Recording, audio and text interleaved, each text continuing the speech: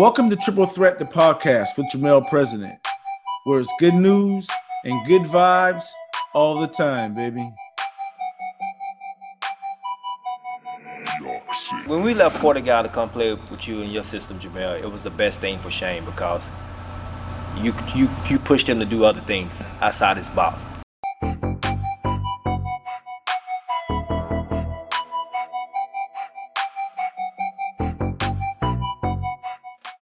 You can follow us on Facebook and Instagram at Jamel President and on Twitter at President Jamel. Make sure to subscribe to this podcast as I'll be bringing you a new interview every month. Hey, what's up, guys? Coming up next, we got Steve Harris. Steve was a great student athlete. And in our conversation, something that stuck out to me was, when most athletes transition or decide to change schools, it's usually because of lack of playing time or not familiar with coaching styles or what have you. But Steve's transition was because of education. In his view, he felt education was way more important than athletics. And that's very important, which is very true as well. So let's hear more about Steve and talking about student athlete, education, and just making sacrifices. Let's get into the interview.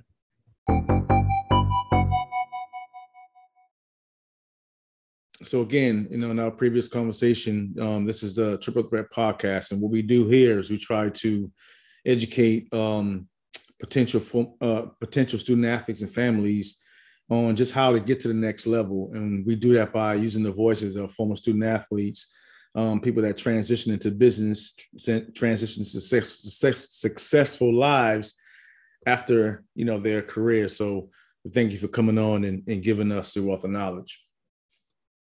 I'm honored to be here. Thanks for the invitation. And I've listened to some of the previous ones. So very, very good work. So I'm excited to be also a part of this. Thank you.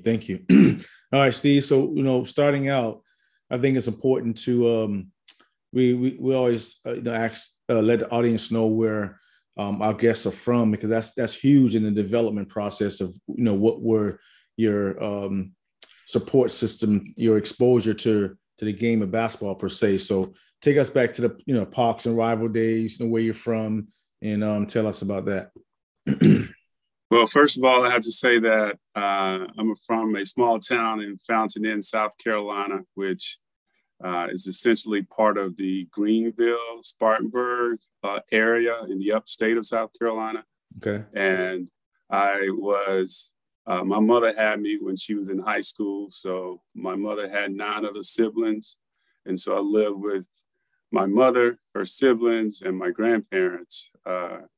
And just a quick note on that. So I was the youngest in the household. And so by being the youngest, there was a hierarchy of things that happened in the household. And don't want to bore you with all the details, but simply put, I was the last one to receive anything. Right. And from food to anything that was brought into the household, I was the last person to get that. Right. And I will also share with you that I have uncles and aunts that were very talented in high school.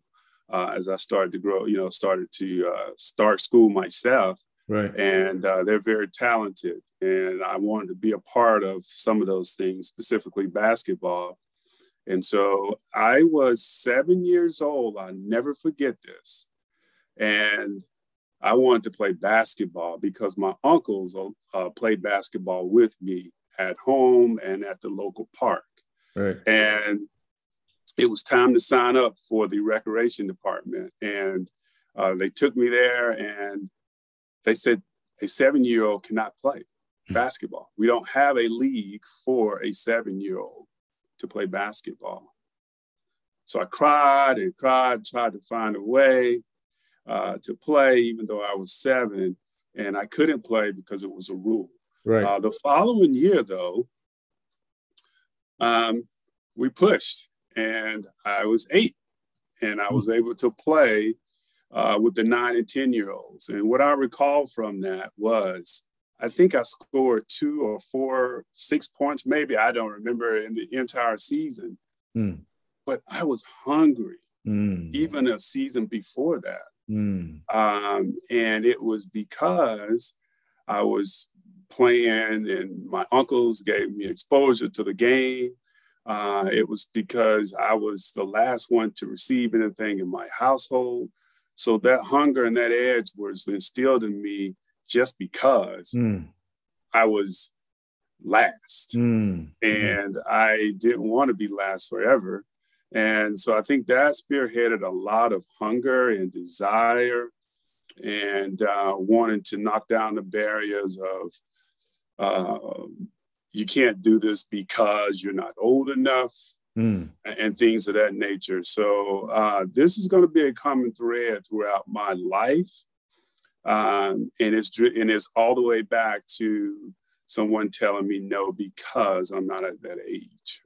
And so what I can tell you that my uncles would take me to the park, at 6, 7, and 8 years old and play with me and treat me like an adult. Said, if you want to play with me, you're going to play the game correctly. Right. And I would tell you, they wouldn't allow me to shoot the basketball. Wow.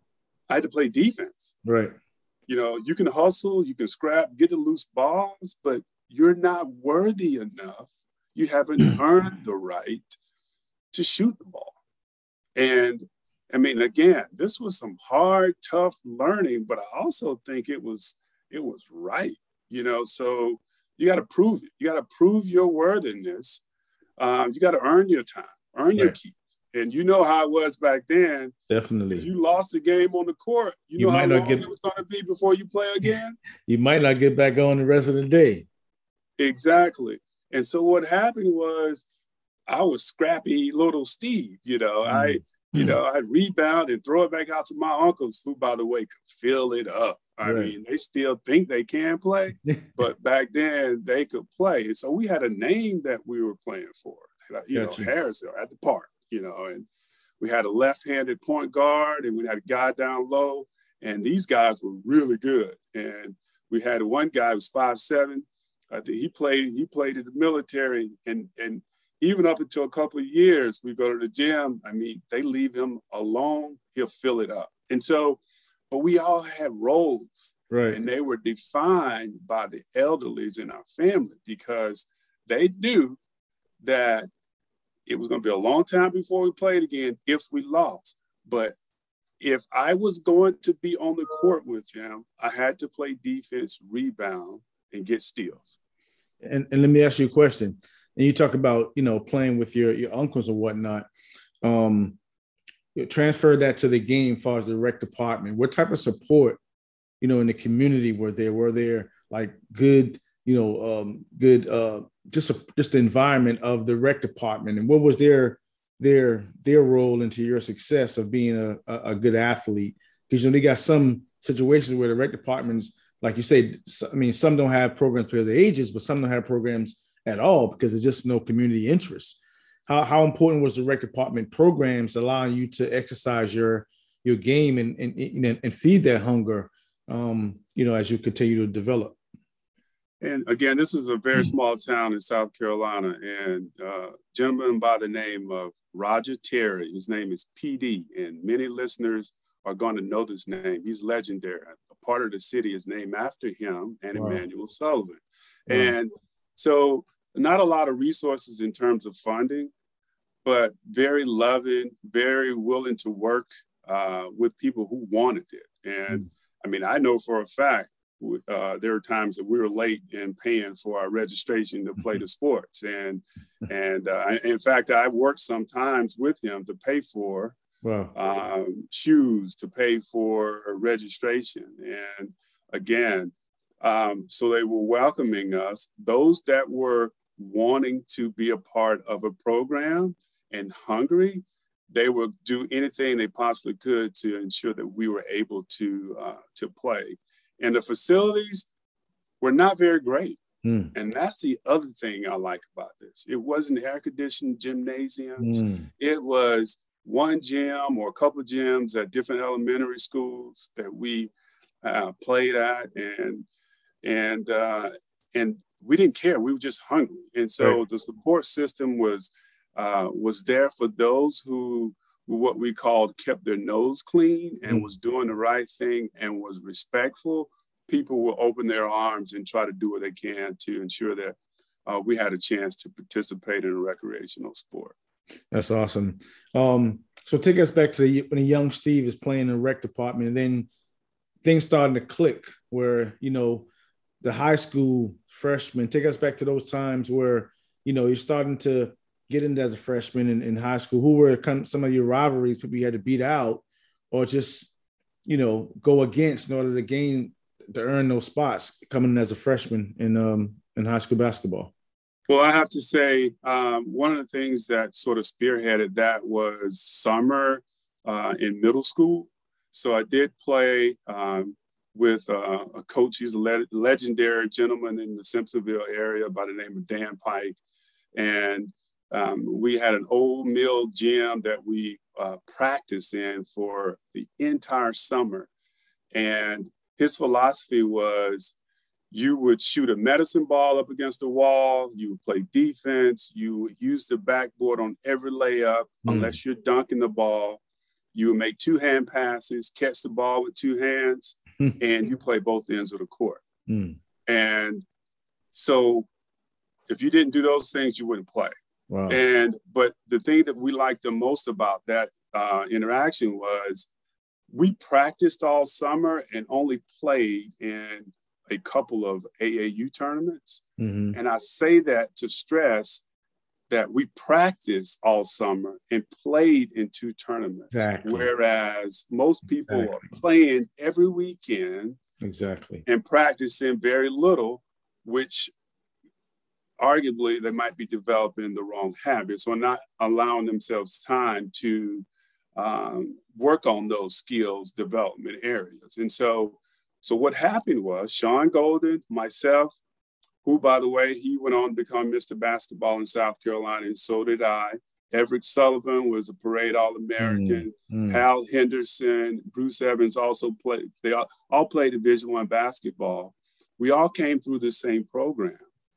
And the discipline and the structure was we were going to work on our skill, our craft, and 80% of the time and play 20% of the time.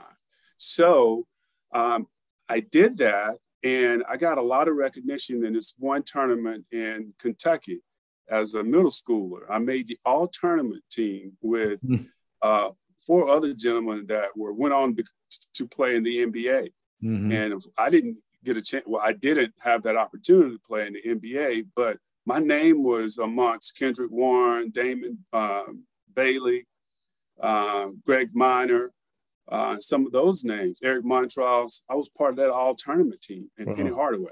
Wow. And, so that gave me a lot of confidence. I had a couple big tournaments like that I did exceptionally well. So now it's a matter of going to high school and not, it wasn't a matter of me playing 9th grade or JV. It was a matter of how much time when I get as a freshman in high school. For sure. And so if I had to go back, I'd say the key was, those early habits as a elementary school in terms of playing with my uncles and playing in rec and then playing in middle school, but practicing more than playing, having a great couple of showings in tournaments. And then, as I know, as a 9th grader, I was number 7 in rotation, or the second person off the bench on a high school team that was number 4 in the nation my sophomore year. And I'm gonna drive a point before we continue is that, and just for confirmation, not blowing my own tune, but we do it the right way in our foundation.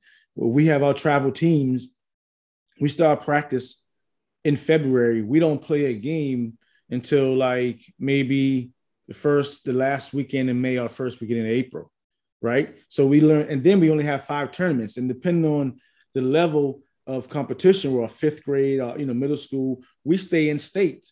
we don't travel all over the world. There's no sense to travel to Florida, North Carolina, spending hotel costs, gas money, and then you get beat by 20 and you still haven't developed. If you can get beat by 20, then make sure it's home where you can learn and develop. And the parents are not mad at you for spending all this money. So again, I want to second that thought. This is an old school concept that some of these organizations are not taking advantage of how to do it correctly. It's a playcation. It's a vacation playcation for them where they can go and travel and just play games. And the more games, the more money, right? But correct. The kids are being duped because they're not really developing that way by just playing. So I just wanted to drive that home, second you with that.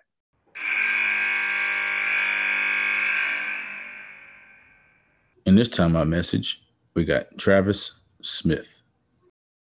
When I got to Mercer, it was there were 500 just on that line the last 3 years. And so the coach made this pitch to me. You know how recruiting is, like, hey, see, you can do this, this, and this, and feeling like this. And so we had 2 7-footers. We had a point guard that was pretty solid, really, really solid. I shouldn't say pretty solid. He was really solid. I was a combo, and we just had size. For a mid-major school, we had a lot of size. And so I filled into a role where I could just be up and I could play my game smoothly. I could hook guys up when I needed, 4 points when I needed to. So in both of those years, my first year, I probably averaged like 9 points, right at 10. Then my second year, I was the team leading scorer, and we took down some big-time teams, went to the NIT.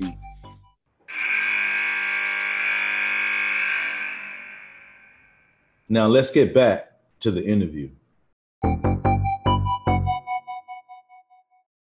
When you're talking about getting your high school and career, we always talk about recruitment because, like you said, our interview always start about the support system, who always there to give you that extra, just the extra support in what you want to do. And when we're talking about recruiting wars, take us back to high school when you started playing and then you start getting letters and when things started to really make sense. So like, oh, I'm going to do this. I'm going to go here. When does that start? When Steve Harris starting to come into his own in high school?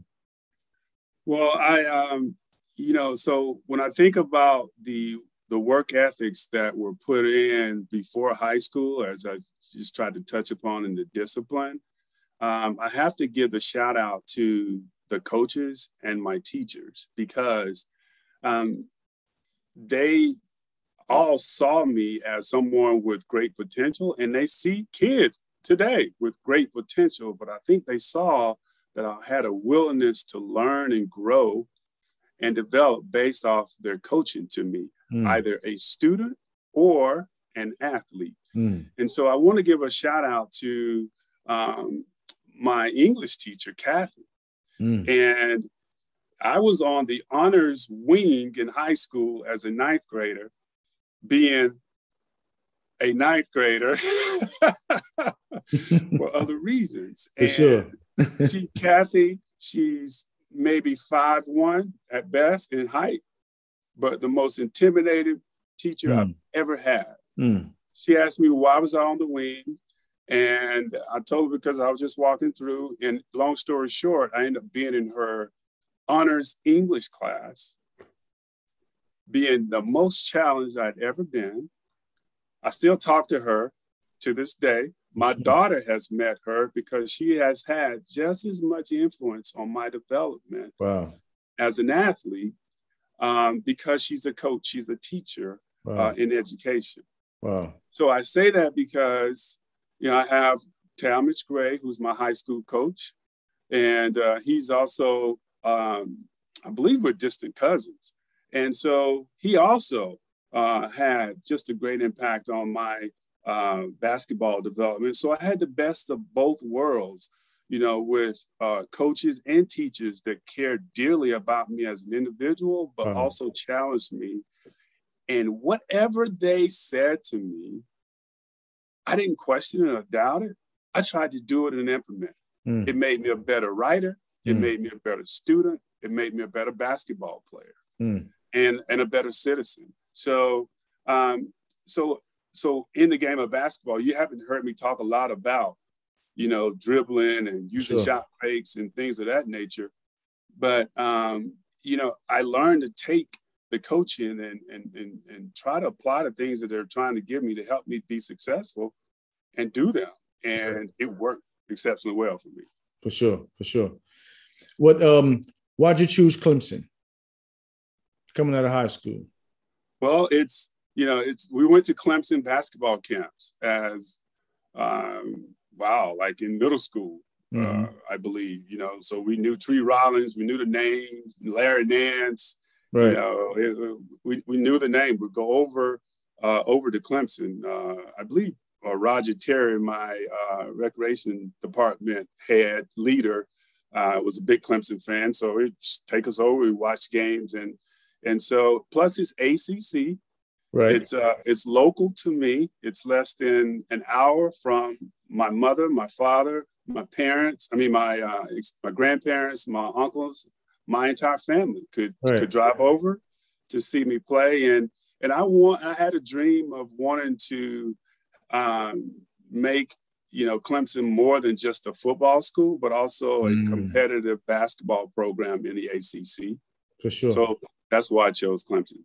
For sure. Were there any other schools recruiting you at that time, or how did you, were there any other schools recruiting you, or did you just wanted really just to go to Clemson? So I really excelled. I got a lot of recognition my sophomore year in high school, and so my junior year, excuse me. I started to play the game at a very high level. Well, Steve, one thing I know you humble. I know, it's been a long time since we played, but I'm building up to something because, we don't like to talk about, because for the audience, it's been Mr. Basketball 2 years, right? You spent 2 years in Mr. Basketball. 1 year. Yeah. 1 year. 1 year. But still, BJ Mackey, Kevin Gardner, they're just major guys I want to be Mr. Basketball South Carolina.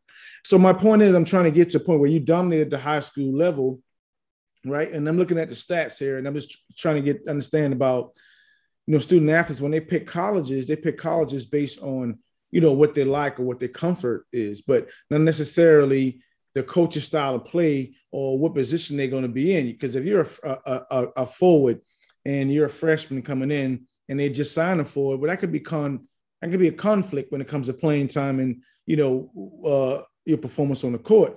So I see that, when you went to Furman, you did a whole 11-point jump from 4 points to 15 points from the freshman in Clemson to your senior year at Furman. So do you think the style of play was really holding you back, or was the maturation from you growing from a freshman to a senior? And I say that when you answer this question about kids picking schools and how to pick schools. So kind of just frame that situation for me. Well, I say it's all about, for me, it's all about the culture, the environment, and my development as an individual and a basketball player. So at Clemson, you got the ACC, and again, we've got, I was looking at some old footage, and against North Carolina, Duke won the national championship back-to-back my freshman and sophomore year at Clemson. Wow. And even at Clemson, we had 4 guys in the NBA, and we were the bottom of the ACC. That is how talented the league was at that time. It's crazy. And so just to be on the court competing as a freshman, by the way, I started as a freshman and as a sophomore at Clemson. And, so I was progressive. Now, we always can look back and say, if you woulda, coulda, shoulda, if you had stayed at Clemson. Even my Uncle Willie, he always was like, if you stayed at Clemson, you had a chance to be a Greg Buckner, and because I had similar body styles, basketball games. Right. But, I made a transition to Furman, which is in Greenville, South Carolina. And the irony of this is that Clemson was very athletically, or basketball was very challenging for me because it's the highest level, as you recall, at this time. The ACC was by far the best basketball league to play in. For sure. I matched up against Hubert Davis. He's coaching in the NCAA championship a couple weeks ago. Right. played together on the court, guarded each other for a couple of games. And so, but I chose to go to Furman for a different reason that was other than basketball. And I guess the story here is that reason was similar to my high school teacher that said, "What am I doing on this wing?" You know, so she challenged me from an educational standpoint. And so I left Clemson only because I wanted a different challenge. Basketball was a big challenge for me. It was a Furman is a smaller school. They didn't even care that I played basketball at Furman. And so I did go on to make all tournament team. I was the co-captain of actually at Clemson as a sophomore, and then a junior at Furman and a senior at Furman. So my claim is that not only did I do the thing right on the court, but also off the court. And I was a co-captain for 3 of the 4 years that I played basketball in D1 in college. So that's so I look back and I say that made me the more complete person. Is the athletic and the academics. For sure. Looking back, moving into the afterlife of college per se, and we'll talk about because we talked briefly about the jump rope and how that connectivity with sports and just people in general. How have high school sports and collegiate sports helped you to maintain every day, to be successful in life for your careers? How have those things you learned from being on time, the discipline? What are some things that you've learned through sports that has helped you maintain in life? Yeah, number one is there's no I in the word team, and what that means is when you sign up to put a jersey, your sneakers on, or anything, or if you're a part of a group, an organization, and in order to help the team have the best chance of performing the best or winning, then you have to do more than what is asked of you as an individual. And I people say they want to win. I think most people want to win, but are you carrying more than your share of weight to help the team win? That was my mentality. And let me explain that to you a little bit in basketball language. So yes, I put up 26 points, averaged almost 10 rebounds a game, probably had 4 or 5 assists, but also had like 3 steals. And I played both ends of the court. And I wasn't just the shooter, just the rebounder, just the passer, just the defender. I want to play the entire game. I wanted to give more than what the coaches actually expected of me. And that was my mentality, because if I could do what they asked me to do, but exceed their expectation, then I'm going to be on the court, I'm going to be recognized, and I'm going to be one of the top players. Good point. So talk to us about, 2 things that we both hit on that agreed on involves development. And the second thing is jump rope. When I'm training my athletes, before we start, the first thing we do, I have them do 60 each legs, where we go 10, 10, 10, 10, just single legs. And then we do regular of 1 minute just to get warmed up. And you'll be surprised. It doesn't matter the age. You can take a 10-year-old kid or a 14-year-old kid. If they never jumped rope before, it's the funniest thing you ever seen in your life, right? Because it looked like they're going to fall. They just have no coordination, no timing. So I understood that before I started, seeing what you do. And I want you to tell the audience about how did you make that connectivity with jumping rope and what it also does for the body and the mind. Real quickly, believe it or not, I was a shy kid, in kindergarten. And I had a teacher that was really passionate about the American Heart Association. So she raised a lot of money for that through jumping, skipping rope. And I did it. People used to laugh at me. That you can imagine some of the names they called me for. Hey, you jump rope? Oh man, you have the tight shorts and the high socks and you're doing double dutch and jumping rope. That's kind of silly. Well, that silliness assisted my basketball skills. I was able to, and even now, I'm 6'4", 215, exactly the same height I was in college.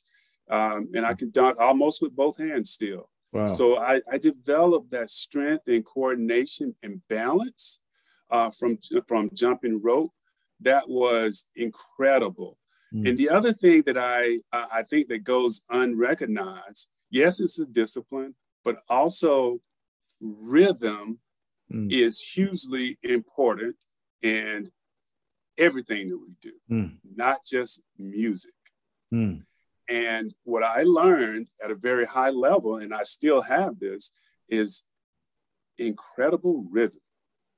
So my body is syncing, my brain, my head, my shoulders, my arms, my feet, they're all synchronized together. That's why I can skip rope and start, putting myself off balance, so to speak, off one leg and doing crosses and things of that nature. So I'm able to move more laterally and vertically. And so the short of that is I also broke high school records and county records and was third in the state in the high jump. And I only jumped in 3 track meets ever.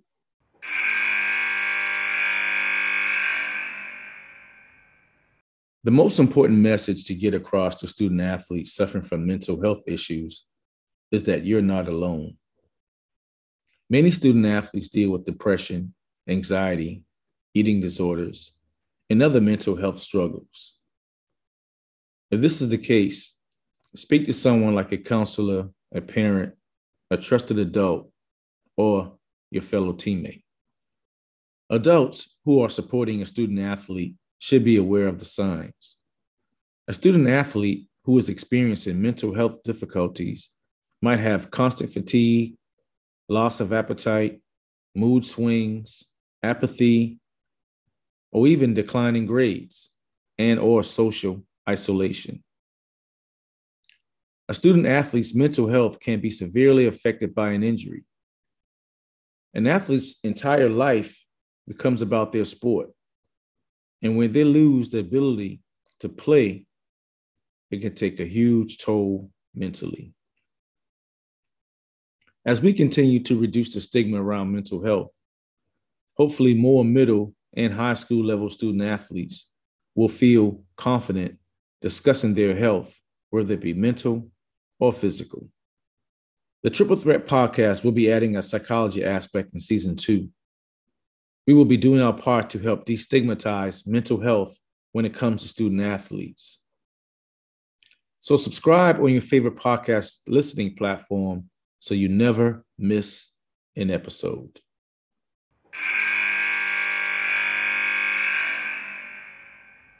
Now let's get back to the interview. So I have something here that if anyone is interested in knowing about, I like to share it with you. And I'm 50 years old and I can jump rope like nobody's business. And I just told you, I'm 6'4", 215. So it doesn't hurt me if you know how to do it. But also in terms of confidence, jumping rope is the weirdest thing for the brain. It actually improves cognitive function. So if you watch someone who's trying to do a trick or a skill, they can't do it. But then when they get it, it goes from a bit of frustration to a face of incredible satisfaction and feeling. Yes. So it's something about the adrenaline that gives you that feeling when you're bouncing and you're moving your entire body. And that's why I say rhythm, because last time I checked, when you watch people dance, they aren't frowning. They're smiling. So if you're jumping and you're doing something with a little bit of impact, you're like grooving. And it's just a wonderful thing. So it's a full body, including the mind workout that I believe if you're 2 to 82, there's some things that you can do with a jump rope that can still give you that boost of confidence and cognitive function, balance, stability, and rhythm. And who couldn't benefit for enhanced rhythm and balance? You're right on point. And like I said, with my kids, the muscle memory, because they'll go in the first week, they're doing it and they just can't do it. They can't get it. Then by the second week, it's coming. By the third, fourth week, they're doing it better than they did the first week. So that connection, that connection with the mind, the body, muscle, because you're talking to yourself. You have to be relaxed. You can't jump rope frustrated or rushing, right? You have to, like you said, it's a rhythm. It's a timing, moving that body weight and structure. So I think it's a great thing. And I'll be doing that a little bit more myself as I, continue, because it's helpful for my kids, but I know personally I can implement it more on my end. You made a good point when you talk about confidence and the cognition of athletes. And you talked about you being a shy kid when you were younger. Then you talk about you being hungry and wanting to get on the court. One thing I want to talk to you about is this, a new stigma is called we're talking about mental health and student athletes, right? So here's a situation where I want to get your input, where you can take yourself, for instance, where when you're hungry, you didn't get to play as 7-year-old, you played at your eighth grade, but then you kept that same drive because you never wanted to be last again. Had you not overcame those things, do you think it would have been a mental breakdown for you personally? And do you think the mental toughness has been kind of taken away from our society? Because, back in the days, we had something going on. The coach said, stick your head, go get through it, fight through it. And those things happen, but are we still dealing with that eternally? So I just want to get your take on that, since it's now starting to come up, this word mental health in student athletes. Yeah, I'm glad you did. And so it was available then, it's available now, and mental health is going to be even more present in the future. But what I think you asked that I think is very key is the support system. And the caring, the love, and being surrounded by people that care. And, so although my family I had the worst piece of chicken in the house because I was the youngest, which is actually true, but they fed me. But also, if I wanted to play cards with my uncles and aunts, I had to, they were not going to allow me to win. And they beat me. And I actually cried a few times because I was like, oh my gosh, they're giving me all the hearts and we're playing, hearts, and, and so, but they loved me too after that. And I think that's life. We all have things that, are times when things won't go our way, but who do you go to? Are you able to communicate that and show your emotions, and then have somebody to care for you and put their arms around you and say, hey, that's okay. You can get it next time. Just keep working on it. So those are the things that I have. And so that's, I think right now we have a lot of isolation, not only with adolescents, but with people in general. And so when we're isolated, then we don't necessarily feel the love and the care for at times, which could play against our psyche. And so it is a challenging environment right now. And I guess if the one thing that I like to say is like talk to people, text people, make sure you're reaching out. And that's both the coach and the coachee, right? To make those touch points on an individual basis instead of a group text or an email. I think those things are ginormously important, even in the workplace.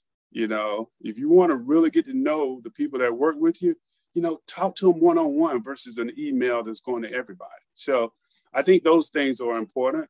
And again, sometimes the game is not the most important thing, but the mental health and where you are as a person and what's going on with you are equally important. And that's what I would advocate in school systems right now. In Minnesota, I'll just say this real quick, they were striking for several weeks. There was a strike. So who were disadvantaged? The kids. Right. You bring them back, and then you want to throw a bunch of books and try to catch up on the content. That's not the answer. Right. Mentally, we need to make sure they're mentally and physically ready to take on a subject.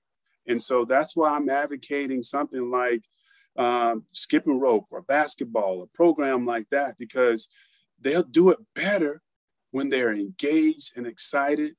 And it's just proven. So that's my take on mental health. it's about connecting with the people and trying to understand them, because we all are going through challenges and we'll continue to go through them. And it's how we cope with them that's most important. I totally agree. I'm sure you're looking at the NCAA games and looking at the pro games as well. What are some things you see that athletes, we all know what they're doing well, but what do you think that as a cohesive unit, high school athletes per se, what are they missing? What are they missing from the game? Well, I can tell you what they have that I missed, that I didn't have. I mean, I think they have a lot more accessibility to many types of players, things that you could do, some of the ahas, wow, did you see that? But I think those can be distractions too. And the way that I look at this is not just about basketball, I'm sorry, but I look at it from a skill development standpoint. Anytime, anything, any skill that you're wanting to develop, you tell me, is it better to do it fast or to do it slow and gradually work your way up so that you can do it faster? Why did I use that example? So we call it the layup versus the three-pointer. And that's one of the reasons why I don't coach is because everyone wants to go to the three-point line before they make a layup. And I watch data. I have an analytical mind, and I would challenge any listener that's playing basketball to look at the score box at the end of the game and tell me how many baskets were made from the free throw line inside the paint versus made behind the three-point line.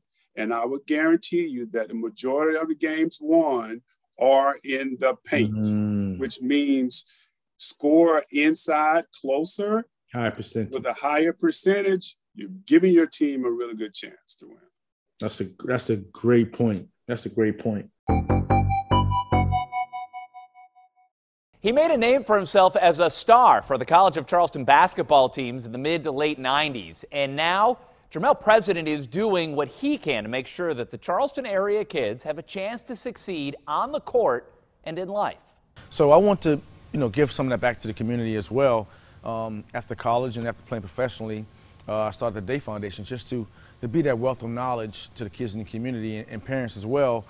College of Charleston Hall of Famer Jermel President said he saw a need for this while he was in school. So he founded the nonprofit Day Foundation. And its philosophy for success is based on what he calls his oatmeal recipe. Let's go and finish together. Basically teaches the game of basketball, focusing on skills development, nutrition, and education. Not only SAT, ACT type stuff, but education for parents in how to navigate through the different levels of athletics.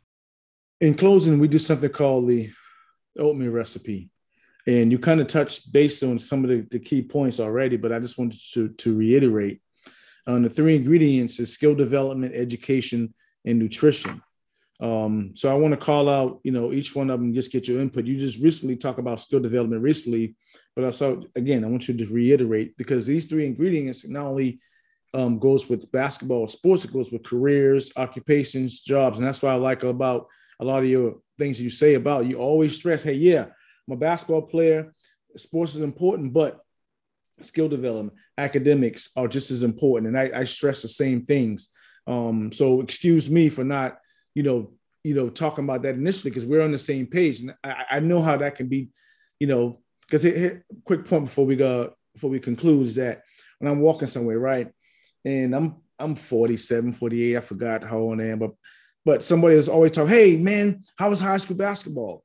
And that kind of gets me a little pissed off, because I'm like, bro, that's 20 years ago. Like, I'm a professional. I'm doing things now. So if you're not in tune to what I'm doing right now, then you're not in tune into me. But then I look at it from another angle, is that when we were playing and entertaining, that's the view they saw us in, right? That's what made them feel well, because how we can put a ball in the hole. But ultimately, that's not where we're all about. So that's why I want to make sure I get it, and I try to speak the same thing. So talk about skill development, how important it is to you. It's very important.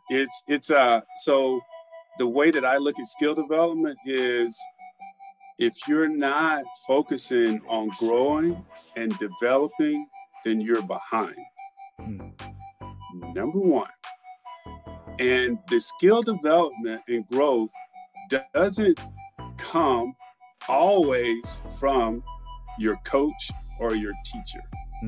What do I mean by that? So the coach will say, you need to do 100 push-ups, 100 free throws, 100 jump shots, 100 right-hand dribbles, 100. And you only do that, I believe, the best you could be is average. Because you're doing what the coach is telling you or asking you to do, or the teacher is telling you to do and asking you to do. I believe those of us that are above average and exceptional, I know those of us that are above average and exceptional do what the coach, the teacher, our parents ask us to do, and then they got something that's special on top of that. So in terms of skill development, I think it's important to understand what you want your brand to be as a basketball player, in addition to what the coaches are wanting and asking of you. So for me, it was a complete basketball player. And how did I define complete? Is 3 steals a game, 4 assists a game, almost 10 rebounds a game and put up 26 points and played their number one player. That's how I define a complete player. And so, I would ask the listeners out there, just if you want to be exceptional, you have to do what the coach is asking you to do, but you've got to do a lot more than that to be exceptional, which means, if they want you to run 15, gut sprints, you need to say, I'm running 20 in my mind, or I'm going to run 20. Because if you don't, you're just average, because everybody else on your team are going to run 15. Right. If you want to be exceptional, do exceptional things, right? That's it. That's it. Education. We talk about education. How important is education to you? And right quick, when you talk from a basketball standpoint, what I hate to see, if you got 17 fouls on the board, and then, like you say, the player's jacking up the three-point shot. Well, why not you drive to get to the line and make your money at the free throw line? It's just different education when it comes to that. But it still can go to the career-wise too. How important is education to you, and how do you apply it? Hey, well, okay, so that's a great example. So as a coach, are we coaching towards the analytics to help kids understand more of the game of basketball? Right. The funniest thing, and I say this, so like in math, in geometry, do we know what the block is for on the court? The big block, the next to where you stand for free throws. Do we know what that's for? Ask a player that. I don't even know. Well, that's where you stand to get ready for the free throw line. But I thought you meant. I knew that. I thought you meant like this. Got you. But no, that's what most people would say. But I would say that's where when I post up and I straddle that block, I have an angle of attack to the backboard where I'm going to be 80-90% good on. You're giving me chills, Steve. You know why? Because when I'm training, I teach my kids to drive inside of the block. Because if you go outside the block, you end up on the outside of the board. Yes. You drive inside of the block, even if you get fouled or pushed or hit, you end up in the middle of the block, we still got an angle to the basket. It's awesome. Yeah. I'm going to say this one because this is my best one, right? So people used to think that I had a very, very fast first step. And what I did have, and my uncle taught me this, I had a step that attacked your leg, your hip. So it looked like I was extremely fast, but it's something about physics that you can't go anywhere when I'm next to you. You can only go one place, and that's the other direction. And the same thing with the shot fake. Same thing with the shot fake. People think a shot fake is to get people to come off their feet. A shot fake isn't designed to get someone to jump. If they jump, that's fine. If they don't jump, I can tell you this, if they freeze, that's just as dangerous. You learn those things. You watch the NBA players. You watch the most skill developed basketball players. They're using pace, rhythm, head fakes, ball fakes, shot fakes, not to get you off your feet, but to freeze you. If you raise up, last time I checked, you can't move if you raise up. So this is biomechanics, right? And so understanding that there's a reason why we have that basketball, the size that it is, the rim, the backboard, the markings on the floor. You know, Michael Jordan did it the best. He went to certain spots on the floor.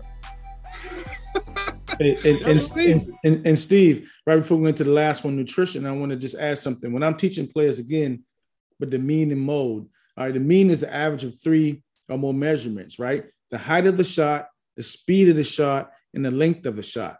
So to make a layup might be a mean average of 2. As you move further back, a free throw might be a mean of 12, right? So you get it's the first quarter, and the athletes, they bounce when they shoot the free throw. Well, you might get a mean of 14 because you're full of energy. In the fourth quarter, you do the same thing. You might get a mean of 10 because you got less energy. But if you keep the mean the same, and that's why I don't like, well, shoot, bend your legs, bend your knees. I yell, change your mean, adjust your mean. Because if you bend your legs, depending on your energy level, it can throw your whole shot off. So, analytical things is very important when it comes to teaching. And that's why I'm happy to talk to someone like you that really get it and not really relying on athleticism so much. The last thing is nutrition. You were going to say something? Yeah, I was going to say the one thing. This goes back to the mental thing. And I asked, I had a second cousin who was playing basketball in high school, and I said he's a jump shooter, spot up shooter, whatever. And I said, how many points are you going to put in tonight or the next game? He said, and I said, that's not good enough. So we're practicing, we're working on our craft, but what is our mental approach to that performance? And I shared with them, I knew when I was going to get my steals in the game before the game. It was because I was playing those scenarios. Like, they're going to think I'm not, on help side, and I'm going to, look that direction. They're going to throw that pass out there, and I'm going to tap with my left hand, and I know what dunk I'm going to do on the other end.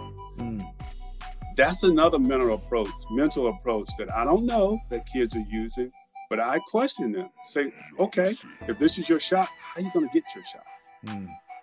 What are you going to do to set that up to get those shots that you are, 80% good on in practice? So anyway, that's another mental piece. I think that's a great piece. And to make that piece successful, you got to know the plays of your opponent and as well as your team in order to make those things happen.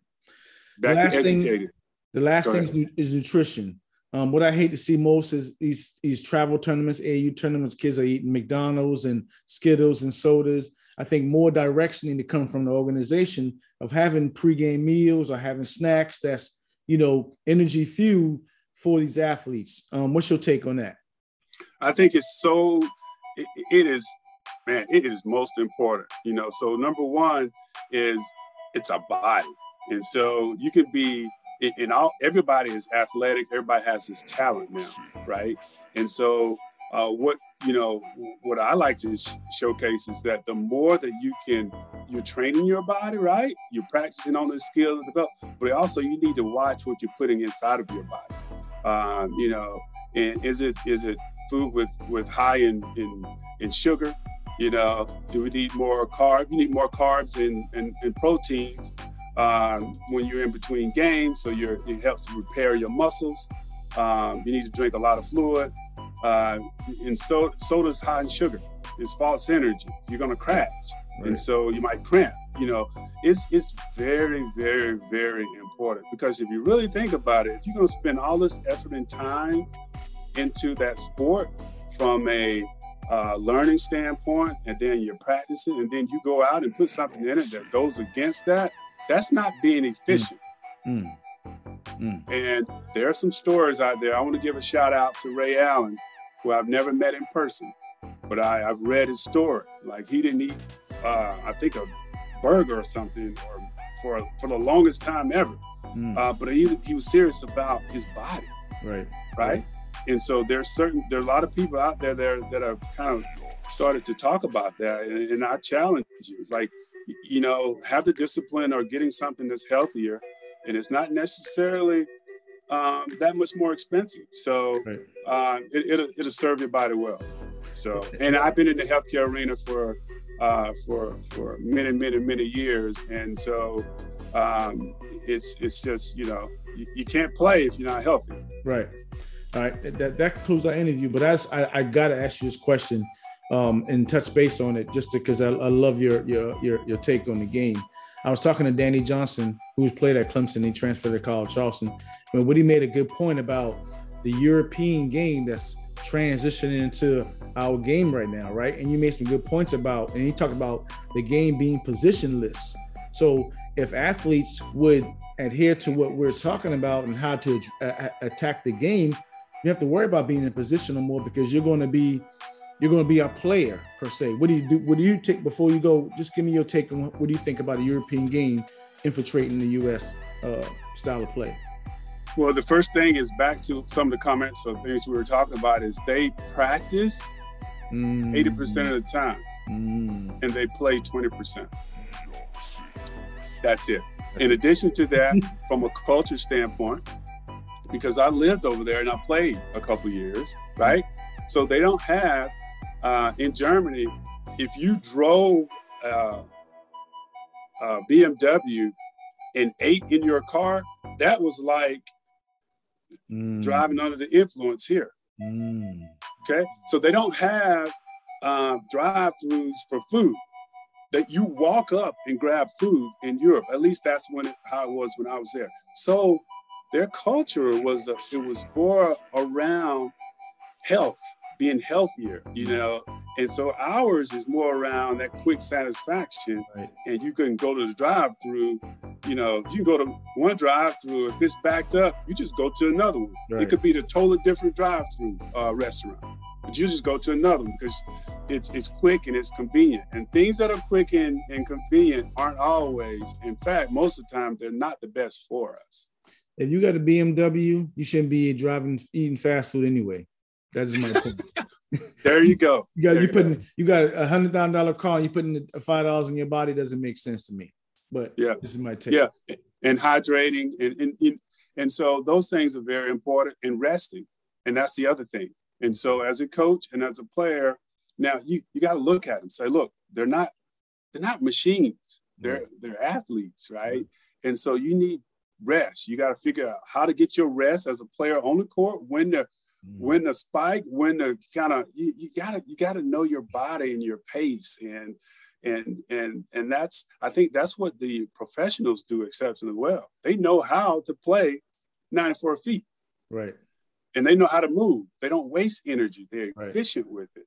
And they're taking care, and most of them are taking care of their bodies, and they're developing and learning the game more and more as they mature in that sport. So I think that's what I think I'm going to call the international players are doing. They're studying the game more and performing less.